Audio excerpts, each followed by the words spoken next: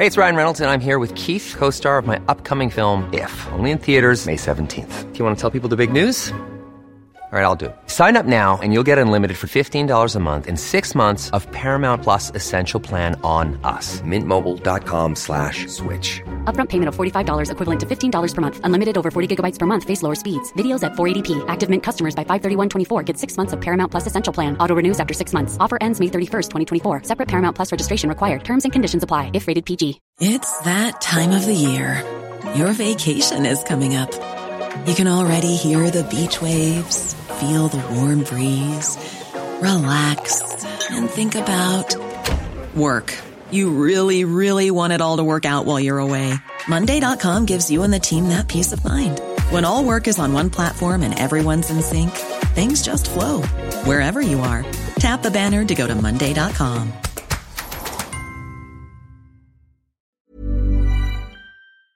You're pitched into this world of fear. Going into a doctor's appointment with a sense of humor as opposed to a sense of dread helped. You're making a lot of decisions in that period, but you're really in a primal place.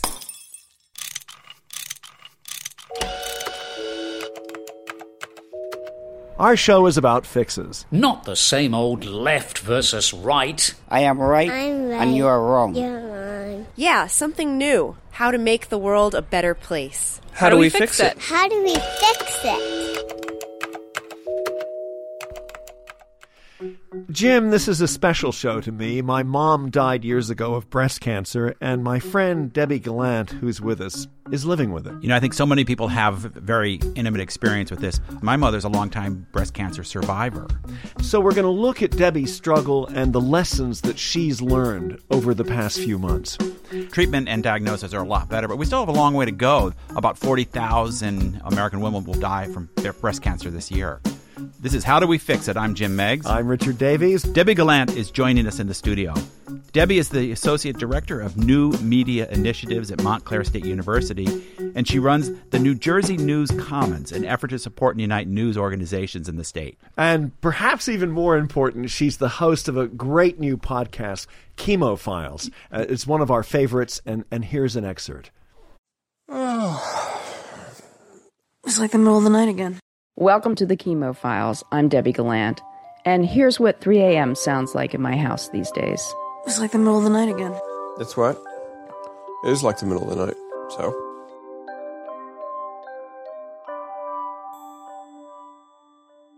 Right now, this whole sleep thing is pretty weird. If you go to sleep at 8 o'clock in the evening, it shouldn't surprise anybody that you might be wide awake around 3. I'm smack in the middle of my 5 months of chemotherapy.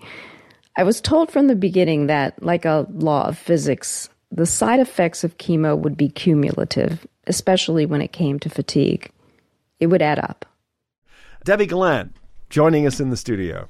Thank you. I'm happy to be here. And Debbie's son, Noah, is also in the studio with us. Noah's, by the way, the co-producer of the Chemo Files. Which we're particular fans of. Thanks for joining us. Thank you. I'm happy to be here. Debbie, you learned last summer that you had breast cancer. What happened? Yeah, I mean, I think anybody who gets that call is terrified. And you're pitched into this world of fear, basically this incredible world of fear. And what it reminded me of was in the days following 9/11, where you'd wake up in the morning and you'd have this gut feeling of, oh no. And that feeling does go away. You think you're going to live with it all that time. But it's hard. You're making a lot of decisions in that period, but you're really in a primal place. Yeah, I think everybody can relate to this, not maybe in a first-person way, but I think all of us have had some experience with our family. I'm actually, Richard, unlike you, my mother's a longtime breast cancer survivor. So I remember that time almost 40 years ago now when I got that call, flew out to California to be with my mother. She went through that initial period of all the doctor's visits, and things have come a long way since then. When you went through this, what was your first treatment? I had gone to a particular breast doctor in my town who doesn't take insurance. And I had been to her before. And during that first experience, they're saying, well, you're going to get an MRI and you're going to do this. And even if it's negative, I think we're going to do a surgery. And I felt at that moment that they were churning and that everything was going to be out of pocket. They were churning why? Because for profit. I mean, I felt like it was all out of network. And I just felt suspicious. And I had and have all along a friend who's a doctor and does holistic medicine, is an internist and acupuncturist. So I would talk to him about things. I ultimately went to the doctor in network who gave very similar advice. So it turned out that the first doctor really wasn't churning, but I felt much better that it was all going to be paid for. With churning, so you had the suspicion that a lot of tests were going to be ordered up for you that might not be necessary. And that I was going to have to pay out of pocket for them, yeah. So your first lesson and your first solution, get a second opinion. Right.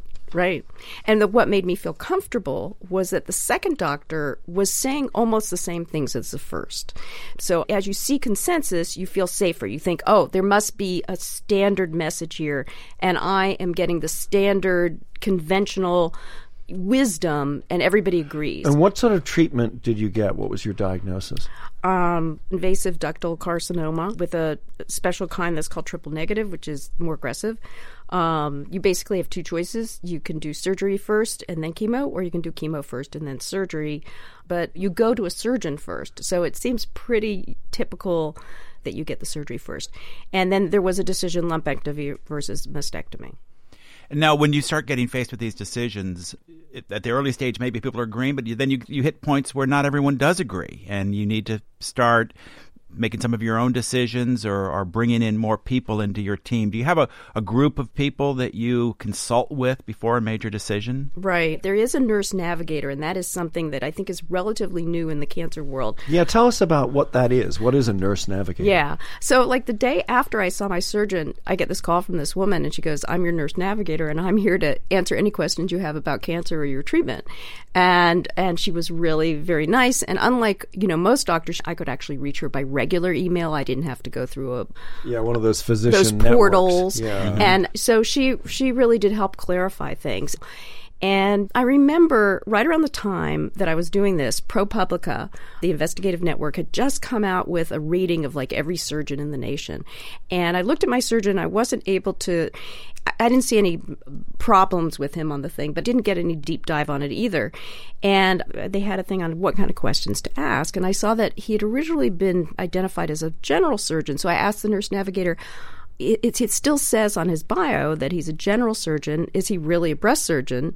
Has he done dozens of these? Has he done hundreds of these? Has he done thousands of these? Mastectomy or lumpectomy? And she said thousands. That was a relief to be able to ask. What sort of difference does a nurse navigator make to a patient? This particular one was great. She also did help me on the decision between lumpectomy and mastectomy. Nobody twisted my arm. And the surgeon basically gave me a choice.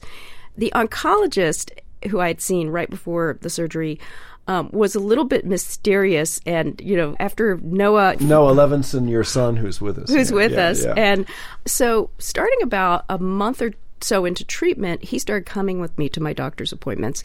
And we were able to decode my oncologist and figure out how to talk to him. But it was kind of like a tough source who would just sort of nod at things.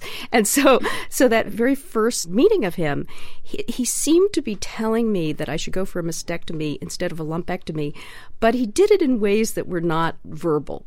And so afterwards I was like, wait, what did he say? I wasn't sure. And then when we talked to him the next time, Noah listened back to the tape over and over again, and he found that this guy goes to being a low talker when he says something important. And it kind of, so now I just get very in his face and say, okay, is this your advice that we do this? Right, Noah? Right, yeah. We had to make him explicit about it. Right. But when I went back to the nurse navigator, I said to her, what's the deal? Why do some people get mastectomy? Because my surgeon had left it basically up to me. He had said if I was BRCA positive, that's a genetic test, we would definitely go for the mastectomy. I wasn't BRCA positive. But she said, look, here's what will happen. If you do a lumpectomy, you'll have mammograms. You'll have lots of tests all your life. And you will have scares and you will have false positives. And if you have a mastectomy, you're not going to have that. And I just went, okay, sign me up for the mastectomy. No, I want to ask you, was the podcast your idea? Yeah, the podcast is my idea. When I found out that the chemo was on a certain schedule every 2 weeks, I thought, well, we could do a production schedule like that. And what's the experience been like of working with your mother? It's been great. I mean, we sort of all wish it was somebody else's story a little bit. But, I mean, it was really clear in that appointment with the oncologist where we heard these 3 recommendations for chemotherapy. We listened back to the tape with this idea that we were editing an episode. That was sort of the ethic with which we went into it, and then the conversation morphed into, well, hang on, which chemo are we actually going to get? And it became this tool with which we looked at every aspect of the cancer journey and how to deal with our own confusion and our own feelings about it, was to articulate them. If you have to make a story for somebody else, it's probably going to become clearer to you what's really going on. It's so interesting what you say about the oncologist. I've heard this from so many people that, I think maybe some people go into that field who are really intrigued by the scientists, and they may be great doctors, but they're maybe not good communicators first. But B, I have this feeling that the medical field is... people are often averse to be perceived as bossing their patients around. They don't want to tell you exactly what to do. And I kind of felt like if I was in that position, to be like, tell me what to do. Or at least if I was your son or your brother, what would your recommendation be? And don't give me too many choices. That's exactly what we asked the doctor. There are a number of different chemotherapies that you can do, and some of them make you lose your hair, and some of them actually don't. And some of them are tougher to take and longer. He presented these 3 options and said, well, these are all medically reasonable options. But he recommended the 3rd one that he mentioned, which was the harshest treatment. Right. But he kind of recommended it softly. And in that episode, here's where this is the episode of Chemo Files. Right, the episode of my life and of Chemo Files. Noah says, listen very carefully, because this is where I ask him, what would you do if it was somebody in your family? And he says, ACT. And Noah says, you hear? He's saying ACT, which is a regimen, but he's saying it very softly. One of the reasons that particular one was scary too was that there was a possibility of heart failure. we were ready for hair loss and stuff like that, but we did. Heart failure was a... So 2 things you've said. One is there's just a huge amount of information that you have to consider once you've been diagnosed, right? Right. At the beginning, when I was really ruled by fear, I was terrified of going on the internet. And I have gained courage as time has gone on, and I found out more. And it's like, if you want to find out more, like basically one of the people I know who has this triple negative is in her 3rd clinical trial. And that was like a light bulb went off. Oh, clinical trials. Oh, how do you find out about that?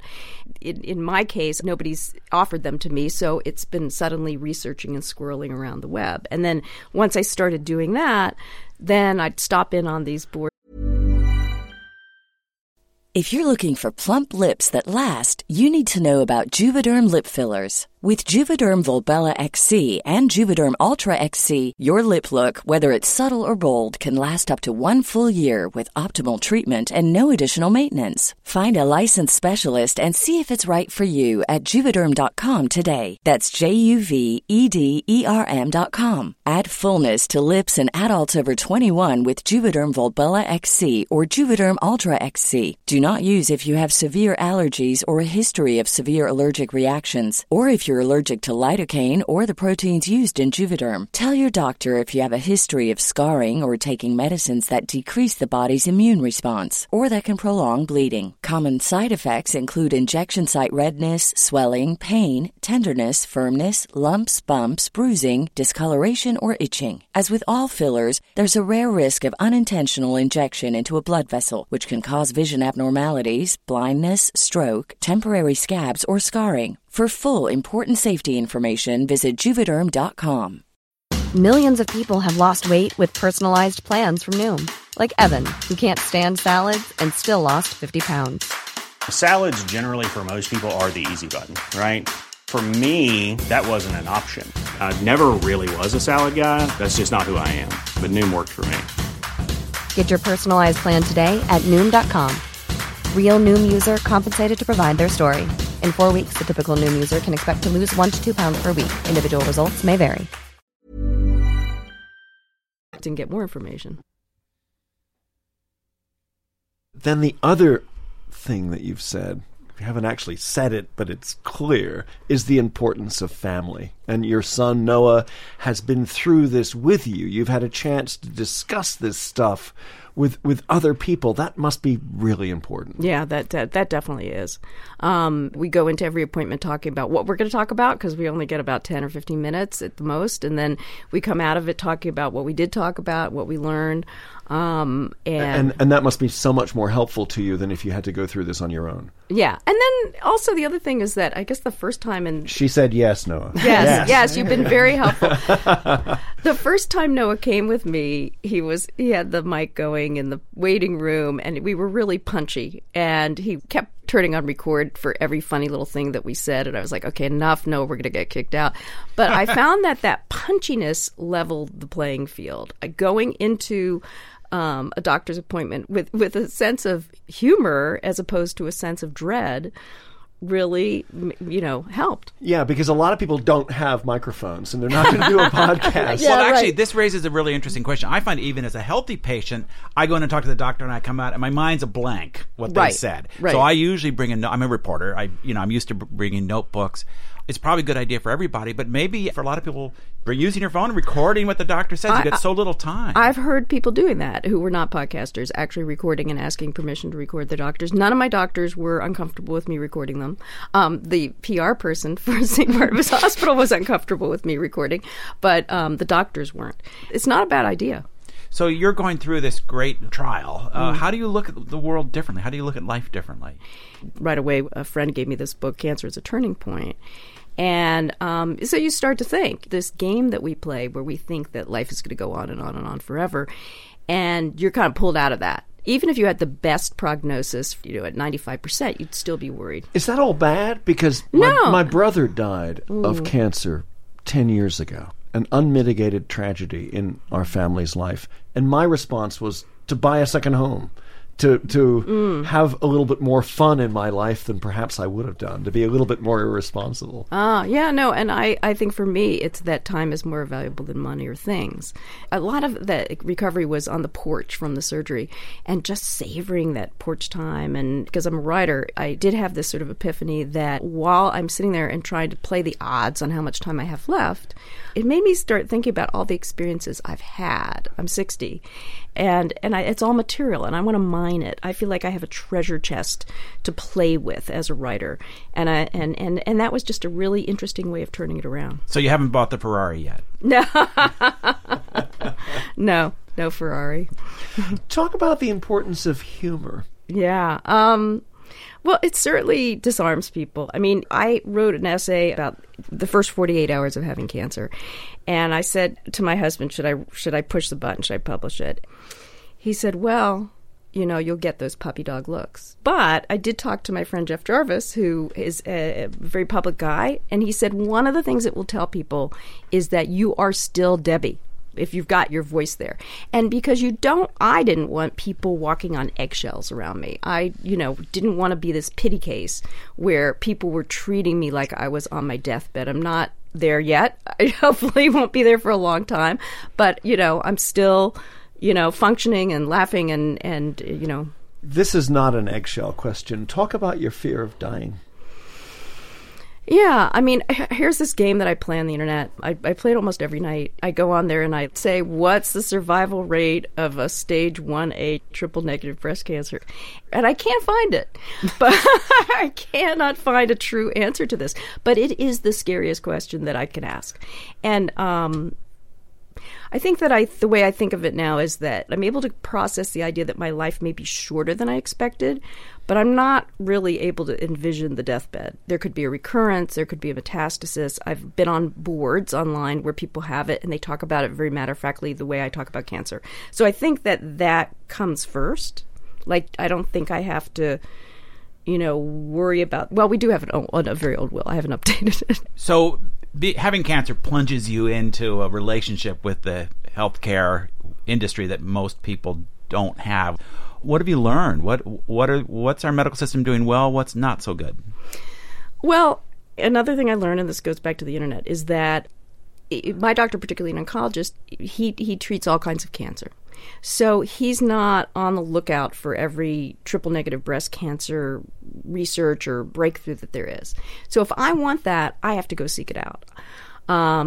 But on the other hand, I'm heartened by the fact there's a lot of research going on. And if you do have a diagnosis that's a little bit worse, that's where the research is focused. How we screen for breast cancer is highly controversial, and one of your podcasts really dealt with this. And a national task force, for instance, has called for women to wait until the age of 50 to begin screening for breast cancer. What's your take on the debate? Well, Noah and I have different takes on this. Yeah, that's fascinating. So from the individual's point of view, I know that if I had waited the 2 years, which is what they were recommending after 55, they would have found my fast-growing cancer a year later. And that would have been bad for me. But Noah, you can talk about... Noah, what's your take? Well, she's right. In her individual case, this mammogram may well have saved her life, which makes it's really hard to think in these massive numbers, because for our episode where we dealt with this mammogram debate just weeks after the American Cancer Society had come out scaling back its own recommendations for mammograms, we talked to people who really were invested in the pure science. A lot of people think that everyone on the side of less screening, that it's always budget hawks. But the person we talked to, Dr. Michael Baum, he implemented screening hubs in the UK back in the 80s. He sat on the National Screening Committee, and his research in the last 20 years has led him to this conclusion that the amount of overdiagnosis and false diagnosis of precancers, things that could become cancer, that are getting treated before that happens, exposes massive numbers of women to a risk that he doesn't think is justified. And that risk is usually radiation. And that's been a big issue for men in terms of prostate cancer. They can find it very early, but if it's slow-growing cancer, maybe you're better off not knowing it's there. Right. I have to say, personally, I think I'd rather know. And I agree with you. I would rather know, too. But that once people have cancer, they want to do everything. Mm-hmm. So they don't act rationally. They act out of fear. There's a lot going on out of fear. So let's talk about solutions. There was a wonderful episode of your Chemo Files about the sisterhood. Yeah. Tell us about the sisterhood. The Cancer Sisterhood is amazing, and I discovered it very early when, because I was so public. And if you're not public, you're not going to necessarily benefit from it as much, because it was the fact that I did a blog post and people from all parts of the Facebook and the internet came to me who had had cancer. So I put it out there, and from that came people who I barely knew, who I didn't know, who'd had breast cancer, and who said, I'm here to help you. There was a woman named Bunny who came to me because the original doctor had asked her to call me. She called me at work, and she was a complete stranger, and she totally calmed me down. And then I've had that opportunity to do that with other people as well. And sometimes it's really kind of trivial stuff, and sometimes it's existential, emotional stuff and hand-holding, and sometimes it's really critical medical information. A little closer to home, any advice for how to involve your family, how to lean on people that are closest to you? Oh, boy. You need a lot of luck to have a good family that is able to listen. I was very happy that Noah decided to come home. And I think that's actually fairly common. I mean, not... Yeah, I came home when my mother had cancer. Yeah. I mean, I felt a little bit guilty, but it was like a bonus prize to be able to get all this time with him. Give your best argument for being a self-advocate. Who else is going to advocate for you? Exactly. You know, I mean, you know, but you have to come from a place of knowledge and self-knowledge about your body too. Yeah. Yeah, and you don't necessarily have to be a journalist or a professional to have that. I mean, it's about the ability to question the people in white coats. It does take confidence. Or maybe even have a family member there at doctor's appointments being an advocate for you. Absolutely. So, Noah, what have you learned about your mother through this process?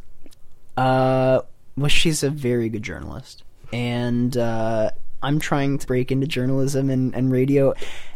So we write a script for each episode. And the first time we sat down together and said, okay, well, we pretty much understand the story. Let's write out the words. It probably took us 15 hours or some ridiculous amount of hand-wringing over phrasing and over which quote was important and what was taking up too much time. And we have, over these last, 5 or 6 episodes, have really become much better collaborators, and I've learned so much. Debbie Gallant and your son, Noah Levinson, 22, right? 23. 23. Okay, thanks very much for joining us on How Do We Fix It? Thank you so much. Thanks for having us.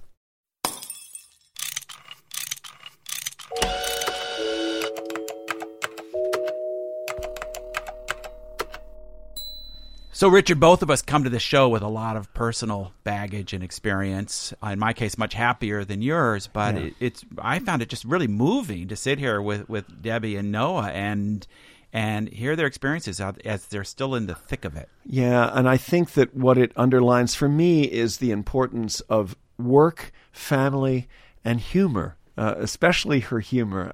So often with cancer and with other tragedies, it's hard to talk to people because you feel you can't make a joke. And I think that just listening to Debbie talk about it with so much humor is hopefully helpful. Yeah, a couple things that really jumped out at me. One is she's very public about it, and I think she wouldn't say that's for everybody. No. But I think it's something that really works for her. And I've seen this in a number of people in my circle who've been through this, that being public helps rally the support, and I think maybe it's somewhat liberating for the patient. Yeah, one of the things we're going to do with Debbie between now, the recording, and when we release this show is to put on our website some advocacy and help organizations. If you've been listening to this and you want to know more, that'll be on our website, which is howdowefixit.me. The other big thing, of course, is to be your own advocate, to do the research. And I was intrigued by this idea of recording the interviews with the doctors. I've heard so many people saying that their oncologist wasn't the greatest communicator or wasn't as clear as they wanted.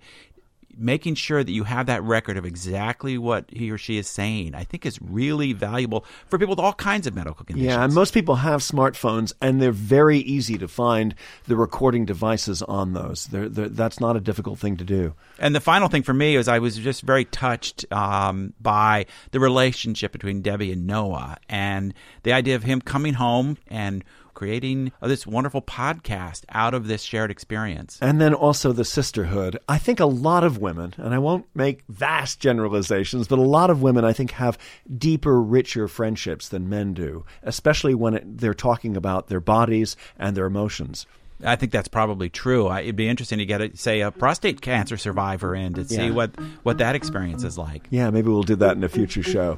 Something to look forward to. Yeah. Okay, this is How Do We Fix It? I'm Jim Meggs. I'm Richard Davies. Our producer, Miranda Schaefer. And the music is by Lou Stravinsky. You're listening to it right now. How Do We Fix It is recorded at Mono Lisa Studios in beautiful uptown Manhattan. Our audio engineer is Denise Barbarita. And the show is produced by Davies Content. We make digital audio for companies and nonprofits. Thanks for joining us.